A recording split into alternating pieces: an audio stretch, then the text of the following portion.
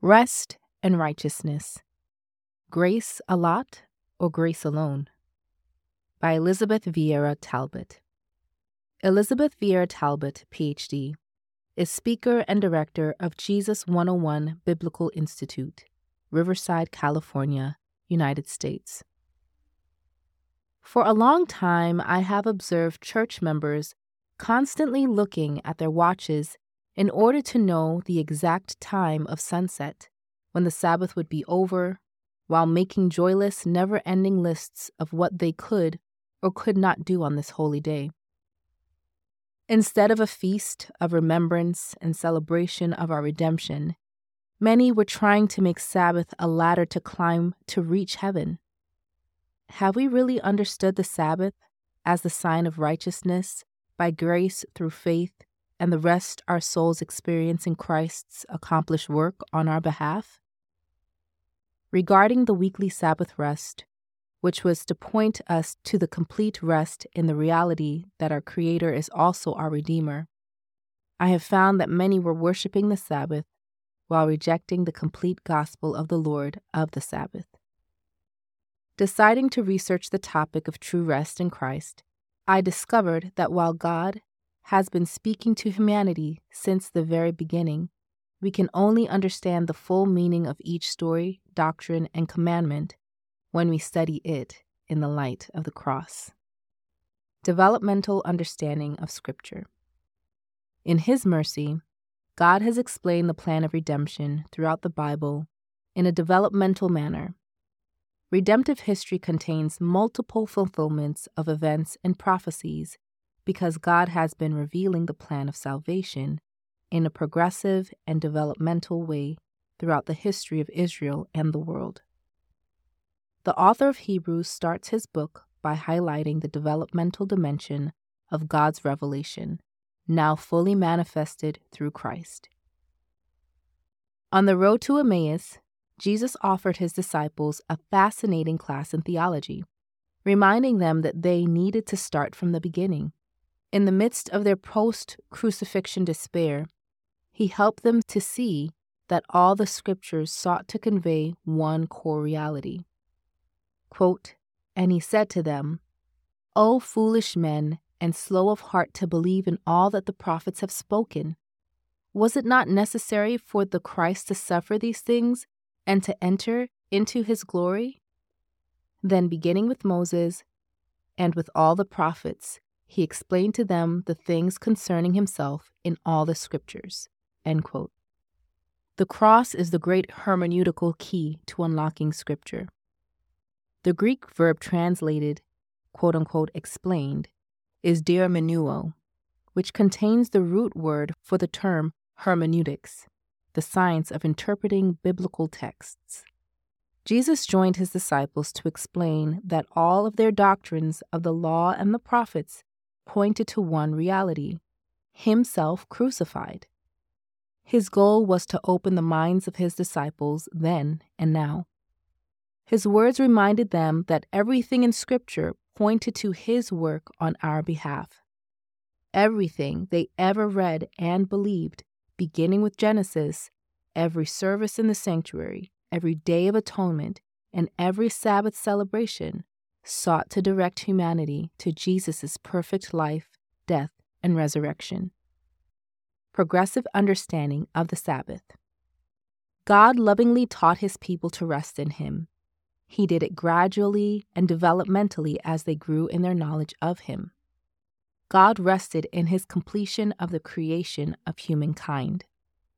As time went by, God kept adding more and more meaning to the Sabbath rest until we finally understood its full significance at the cross.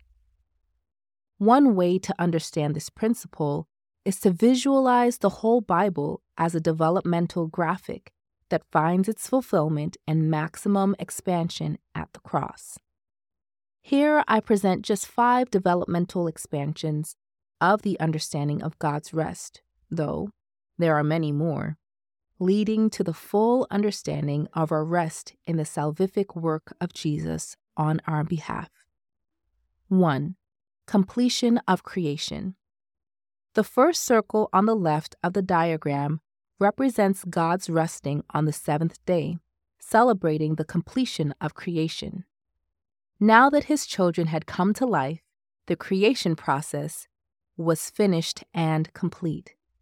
God's children are designated by gender, not by kinds or species like the animals. He created a male Adam and a female Adam. The Creator bestowed each gender with amazing and unique characteristics for a complete representation of the image of God. Then God ceased his work and blessed and sanctified the seventh day, the day that would forever point to the completeness and wholeness of divine creation. We start to get a glimpse of the creation-redemption theme running from Genesis to Revelation when we analyze one word in Genesis 2, verse 2, quote-unquote, completed. The term used in the Septuagint is the same Greek root word that Jesus cried out at the cross, quote-unquote, it is finished. It is completed. It has been fully accomplished. Number 2, provision.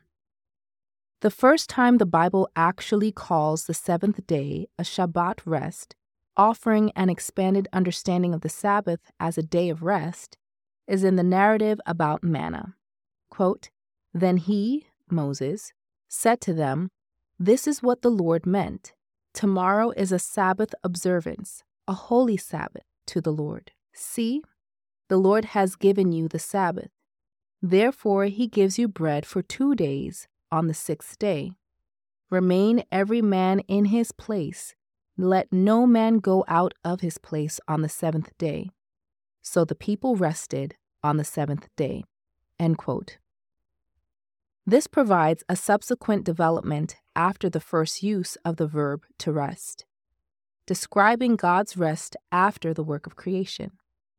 The people of God had been oppressed for hundreds of years. Now they needed to trust the God of heaven and earth to provide for their every need, including their daily bread. God was their provider. In our diagram, this development is represented by the second circle. It is an expanded understanding of the Sabbath rest. God would miraculously preserve the heavenly bread every week so that they could rest in his ability to provide for them. Number 3, identification with the Creator. Hundreds of years of slavery would have taken a toll on Israel's self-worth, on remembering who and whose they were, just as when someone has been abused, violated, or traumatized in any way. Humankind is created in the image of the sovereign Creator. Aside from remembering that Yahweh is their provider, they also needed to be reminded to rest, knowing that they are children of the Creator. So, the third circle in our diagram relates to their identity in relation to the Creator. They hold the highest place in the created order. God considered that so important that he brought to their attention a weekly feast of remembrance as part of the 10 Commandments, so that they would not forget who they were and to whom they belonged. How important it was to be reminded that they were to rest just like God rested. They were his. The Creator and his creatures rested together. The injunction to rest, just like God did, declared that they were his. Quote, See how great a love the Father has bestowed on us, that we would be called children of God, and such we are. End quote. Number 4, liberation, redemption. Israel needed yet another insight in their understanding of why they should hold a weekly feast of rest. Moses repeats the 10 Commandments to them with the reason for the weekly rest expanded. Quote, You shall remember that you were a slave in the land of Egypt, and the Lord your God brought you out of there by a mighty hand and by an outstretched arm. Therefore, the Lord your God commanded you to observe the Sabbath day. End quote.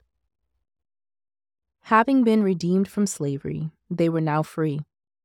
The Lord adds freedom and redemption to the ever-expanding understanding of the Sabbath rest. Everything, including the weekly rest, ultimately relates to the Creator-Redeemer, who is victorious on our behalf.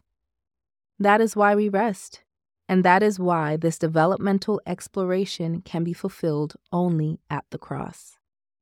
God made sure we know, quote, "If the Son sets you free, you shall be free indeed," end quote. Number 5, completion, redemption.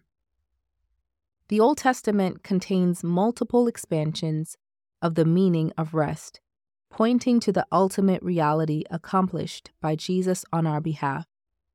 Hebrews 4, introduced with titles such as, quote-unquote, "The Believer's Rest," states, quote, "So there remains a Sabbath rest for the people of God. For the one who has entered his rest has himself also rested from his works, as God did from his." End quote. As God rested in creation, we rest in the redemption accomplished by Jesus on our behalf. That is the ultimate meaning found at the cross. Only there do we discover his true rest. In the deliberate juxtaposition found in Matthew 11:25 to 12:14, Jesus first offers his own rest and then proclaims himself the Lord of the Sabbath in the next narrative. In fact, Matthew's Gospel uses the term Sabbath 11 times.